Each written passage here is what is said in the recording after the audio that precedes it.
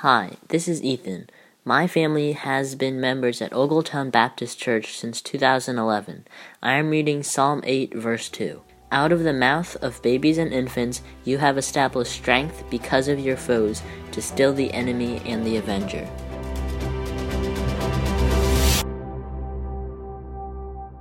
Thanks for reading, Ethan, and thank you for tuning in to Listening Up, a podcast of Ogletown Baptist Church. Today you're hearing from Chris Morris, one of the associate pastors.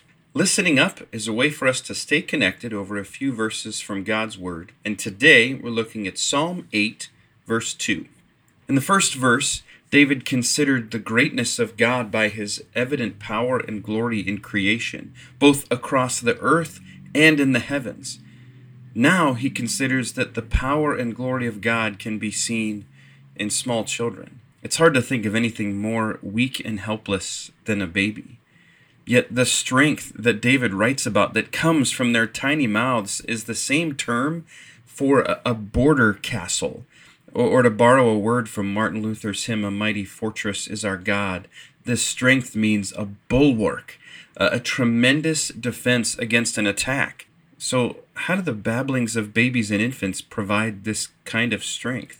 When we read the first two verses together, we see God, the creator of the earth and the heavens.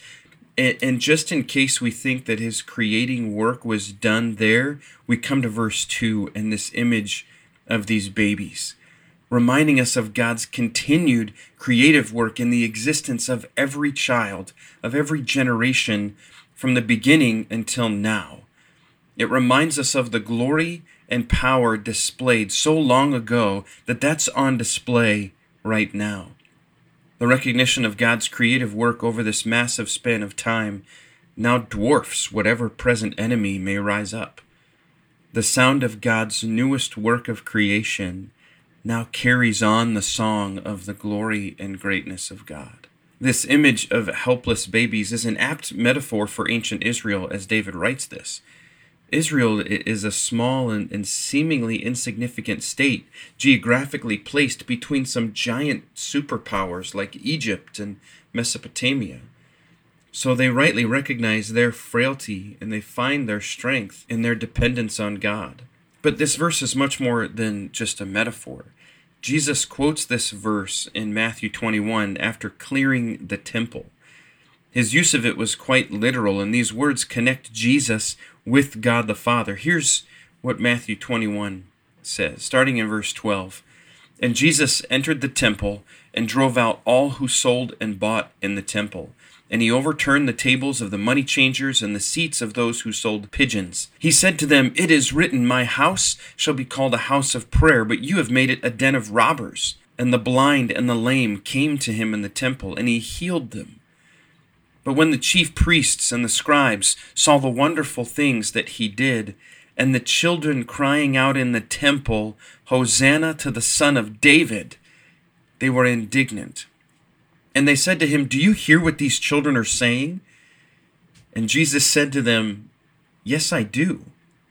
Have you never read, out of the mouth of infants and nursing babes you have prepared praise?" These are the words of Jesus quoting from Psalm 8, verse 2. Have you ever found yourself so deep in the weeds of a situation? You know the kind I'm talking about, where you answer one question only to give birth to 5 more.